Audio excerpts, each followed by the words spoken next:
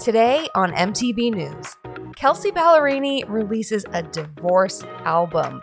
I'm happily married and I have this on repeat. Also, Selena Gomez is finally addressing the haters who are so fixated on her body. Next, a feel-good story. A daughter takes to TikTok to help her dad's old novel become a bestseller 11 years after publication. And stay tuned, we finally have a release date for Ted Lasso Season 3. Who doesn't love a surprise album drop? We just got one from country singer Kelsea Ballerini, but it's a little unlike any other album out there that has been dropped in the past because it is a divorce record. It's called Rolling Up the Welcome Mat, and it is just the most raw and blunt and honest recount of divorce and relationships that really I've ever seen. It was brilliant because she dropped this on Valentine's Day, even more savage. And there's just a lot of pain behind this.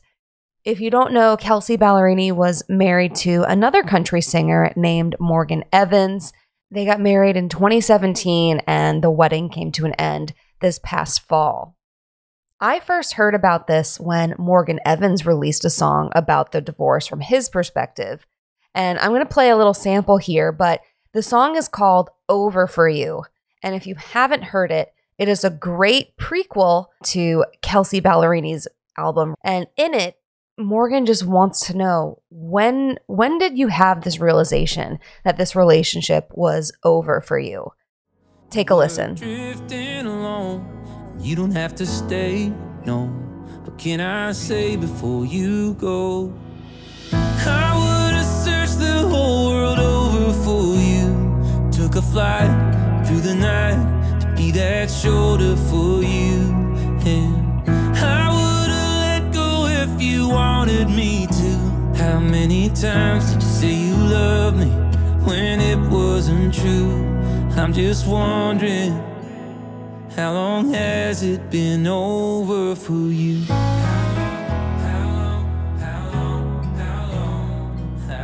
So yes, Morgan Evans took to music to get his emotions out and shared a song from his perspective. And then Kelsea came back with this EP, Rolling Up the Welcome Mat. It has 5 songs and then a short interlude in between. And what is even more brilliant about Kelsea's songwriting, it will knock your socks off. But one thing that I noticed is that the first song off the album, it's called Mountain with a View. And in it, it's like she directly answers Morgan Evans' song, Over For You, with lyrics that pinpoint. She says, that's when it was over for me. And if you look, there's so many different parallels. In Over For You, Morgan says that he would have searched the whole world over for her, taken a flight through the night to be that shoulder for you. And in Kelsea's song, she says, you never took that flight. So the parallels and the response is just, it cuts deep. It is just, you really get a glimpse into what happened. And speaking of that, what we didn't expect is that this EP also has a visual album accompanied with it. Kelsea released a short film which has a video for each of these different songs. So it's like watching a movie about her divorce. And that was the way I decided to take in this music, was instead of just listening to it first, I'm going to watch it. I'm going to put this up and really get in her head and see what this was like. And maybe that's what you decide to do, or maybe you want to listen to the album first and attach your own visuals to it and then watch her short film. But it is just incredible. I have entirely new respect for her as a songwriter. I liked her before, but this writing is next level. I'm not sure if EPs can get Grammys, but I would not be surprised if she had some Grammy nominations for this work. The songs are called Mountain with a View, Just Married, Penthouse, then you have her interlude, Blindsided, and Leave Me Again. Here's a quick preview of Mountain with a View. You're across the pond at a show, I think, in Amsterdam. And the pictures look pretty, at least least they do on your Instagram. We say good morning and good night. I wonder if you even know where I am. Where I am. I'm wearing the ring still, but I think I'm lying. Sometimes you forget yours. I think what I'm trying. I realize you love me much more at 23. I think that this is when it's over for me.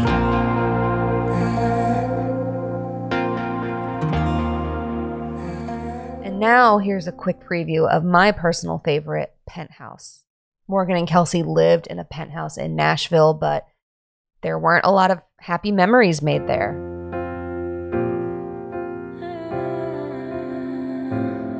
We moved to a place with a view off of 8th Avenue after we said I do, and we watched cars of bachelorettes, 2 a.m. cigarettes, and traffic headed downtown. And the interstate was so loud, there was a lot it had to drown out. We played the part 5 nights, but we were never there on the weekends, baby. We got along real nice, but when I left town, did you hate me? One day the curtain started coming down. I changed the second we were moving out. I guess wrong can look alright when you're playing home in a penthouse, baby. I bring all of this up because, again, the writing is just incredible. But Kelsea Ballerini is on fire right now. She is going to be on Saturday Night Live as the musical guest on March 4th. And speaking of Kelseys, so is Travis Kelce of the Kansas City Chiefs, recent Super Bowl champion. He is going to be the host. So I will definitely be tuning in. I don't know if Kelsey will get to perform her full album. We did see Taylor Swift get to perform the 10-minute version of All Too Well, and they played her short film for that. I'm predicting that Kelsey will kind of do a mashup. I really hope she performs Penthouse on piano. I just can't wait to see it. But getting to the marketing takeaways of all of this news and just really thinking about it with that type of hat on. Hosting SNL and being the musical guest on Saturday Night Live is a big deal. And it's interesting to think about because SNL is TV. It's traditional media. So I took to my Twitter chat, Pop Chat, to ask my audience, in the age of social media, what is the value of traditional media like SNL? Is SNL still a big deal when you can go viral on TikTok or when you have all of these tools at your fingertips? What does traditional media represent? At It's Kenyatta said, national reach. We can say whatever we want about reaching millions of people or billions of impressions, but that's globally. If you want to appeal to middle America, traditional media outlets give me an opportunity to do so. The other thing about traditional media is that it can live on social media as well. Jesse Denny says, they're well known and they're very on social media. Those clips get shared around a lot. The audience is already big as is, but then those people share it and all of a sudden it's everywhere. Molly Callahan says, first of all, Kelsey's new EP goes off, but there's value in traditional media to reach different ages and demos than social media alone can reach. An SNL appearance is still highly coveted. Plus, those clips can go viral on other mediums. Very true. Kendra says, I think a lot of the value comes from SNL's history. It's been a show for generations, featuring some of the biggest comedians and actors at their start. Also, with everything going on, we need a reason to laugh. So it's still a huge honor to be on SNL. And again, those clips are going to circulate. They're going to live on social media forever. I can't wait to tune in and see how this all shakes out. Next, let's talk about Selena Gomez. She is just the most adorable, sweet star out there. And she has been through the ringer when it comes to online hate, with people's opinions, with bullies, people commenting about her weight, people comparing her to Hailey Bieber, who is with her ex-boyfriend, Justin Bieber. They're married. She gets a lot of flack about that. She's just always having to set the record straight.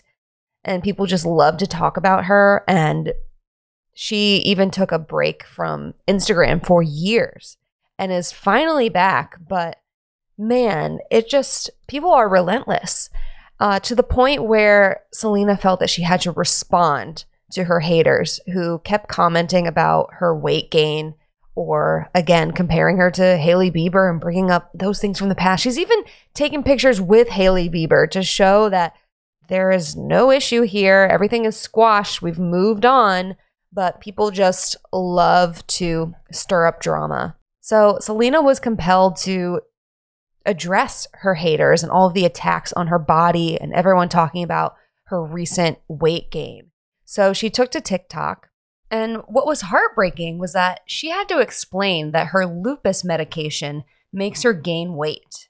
But her message was more uplifting than anything. She said, "I just wanted to say and encourage anyone out there who feels any sort of shame for exactly what they're going through and no one knows the real story. I just want people to know that you're beautiful and you're wonderful. Yeah, we have days maybe where we feel like shit, but I would much rather be healthy and take care of myself. My medications are important and I believe that they're what helps me." So this is something that comes up a lot. Is it worth it to address your haters? Should you just ignore some of these comments? And I asked everyone on Pop Chat about this, and there were some really interesting takes. Ariel Kimberovsky says, "Good or bad, it depends on what the goal is. It's very hard to change a hater's opinion, so if that's your goal, it's a total waste of time. But if the goal is to share your point of view because it feels right to you or helps you heal, great." And I couldn't agree more. I think that is the healthiest approach to this. Hannah Grubo says, quite simply, "Anyone can do this if it's for themselves and for no one else." Makes sense. It's to set the record straight. It's to make you feel better, not to give any haters validation. It's simply for you to express what is true in your heart. Aya Jai Singh says, "I think making your entire platform negative or calling out people can get tiresome to be around. But yes, pick your battles and stand up for yourself. It can be empowering and help other people feel like they can do it too."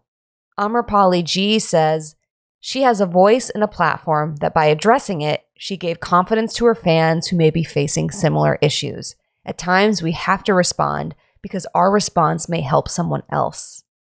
That is so true. That is the other side of things, that you can take that negativity and foster positivity. So, shifting gears from the haters, we have an amazing story, a feel-good story of a daughter who posted a TikTok about her dad, who is an author, and he worked on his book for 14 years.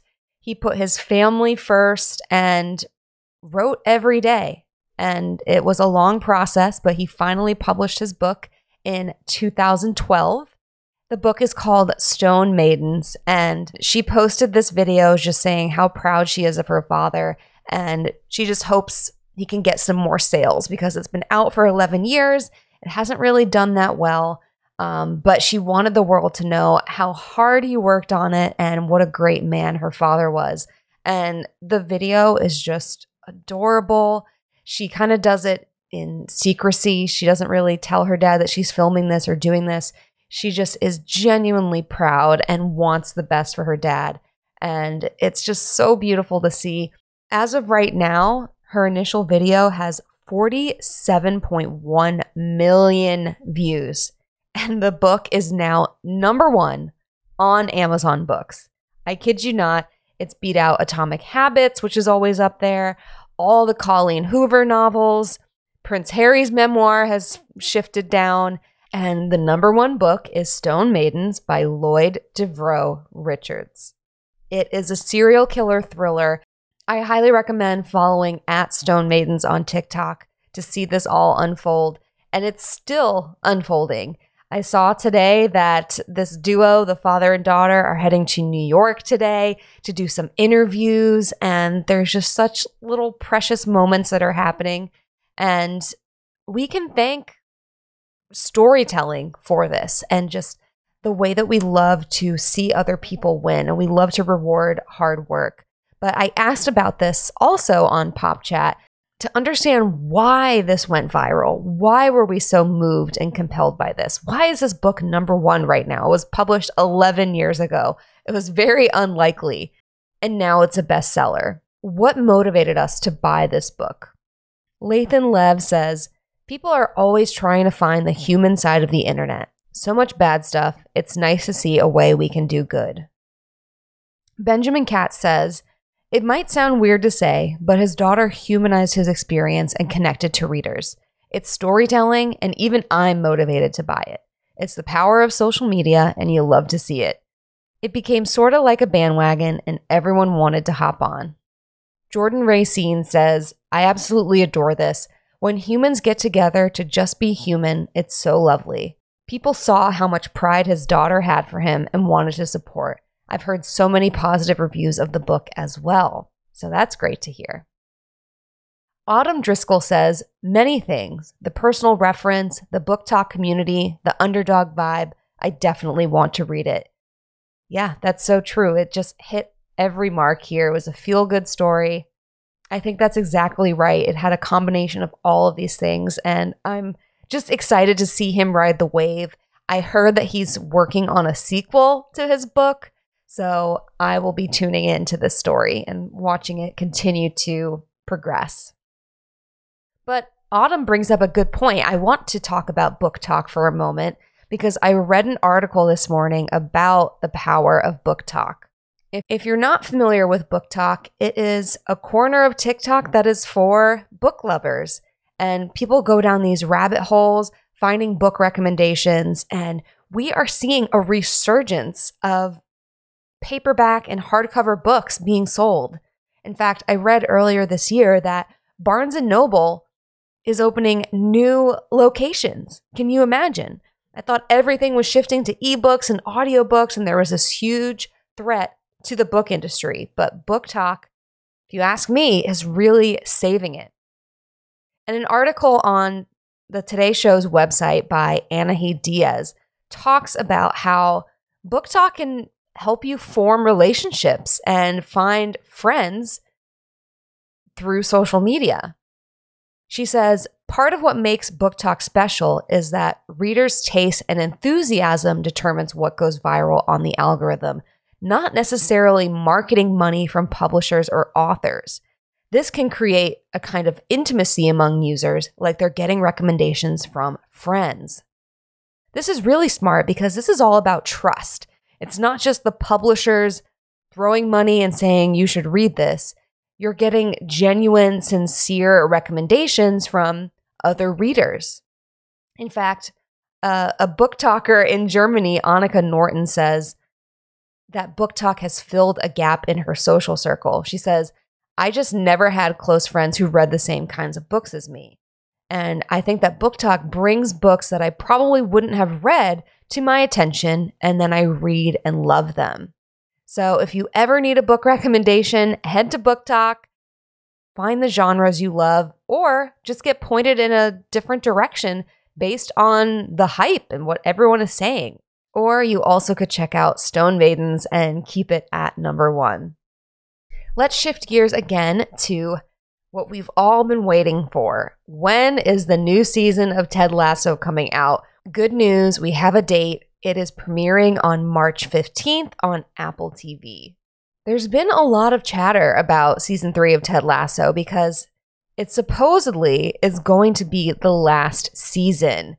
We've heard this. It hasn't really been confirmed. People are wondering if maybe they'll release another one because Ted Lasso is just one of the most loved shows on TV right now. So why not continue it while they have this steam? But at one point, Jason Sudeikis and the writers said it was always written as a 3-season series. But they also probably couldn't have predicted that it would do as well as it did. So I asked, should the creators of Ted Lasso announce if it's the last season? Or does it make more sense to leave us wondering what is best from a marketing standpoint? And there were some really interesting opinions on this. Vinny says, for marketing purposes, open-ended is the best long-term strategy. It will create so much buzz around the finale and how they choose to end it. It'll be interesting to see how they do the finale.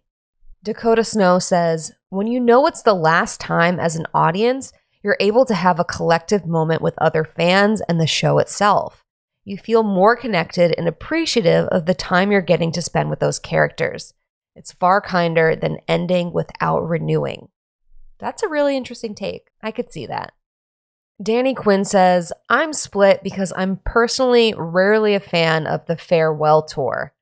That said, it would be a huge pull for them because fans would want to hold on. Not to mention, people who may not have been watching would be binge watching to catch up. Gabe Hagstrom says they should definitely announce it's the final season.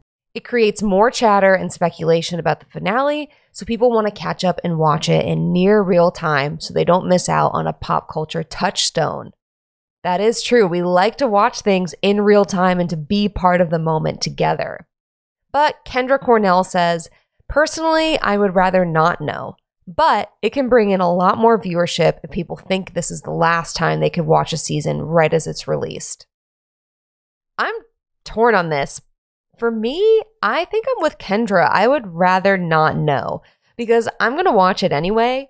And I think if it's all wrapped up in this kind of sadness that it's the final season, I think it taints it a little bit.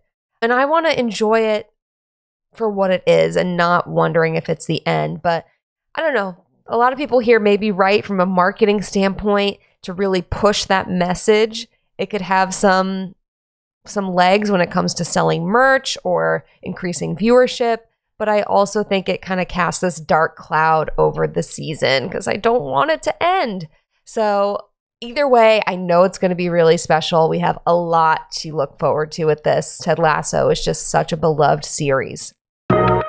That's it for today on MTB News, but speaking of things to look forward to, this Wednesday, I have a new episode of Making the Brand, interviewing Ghazi Musa, who is an expert on influencer marketing. She is the influencer marketing manager at Athletic Greens, and we had the most fascinating conversation about the state of influencers, the creator economy, all of it. So tune in. I'll see you Wednesday. Thanks for listening.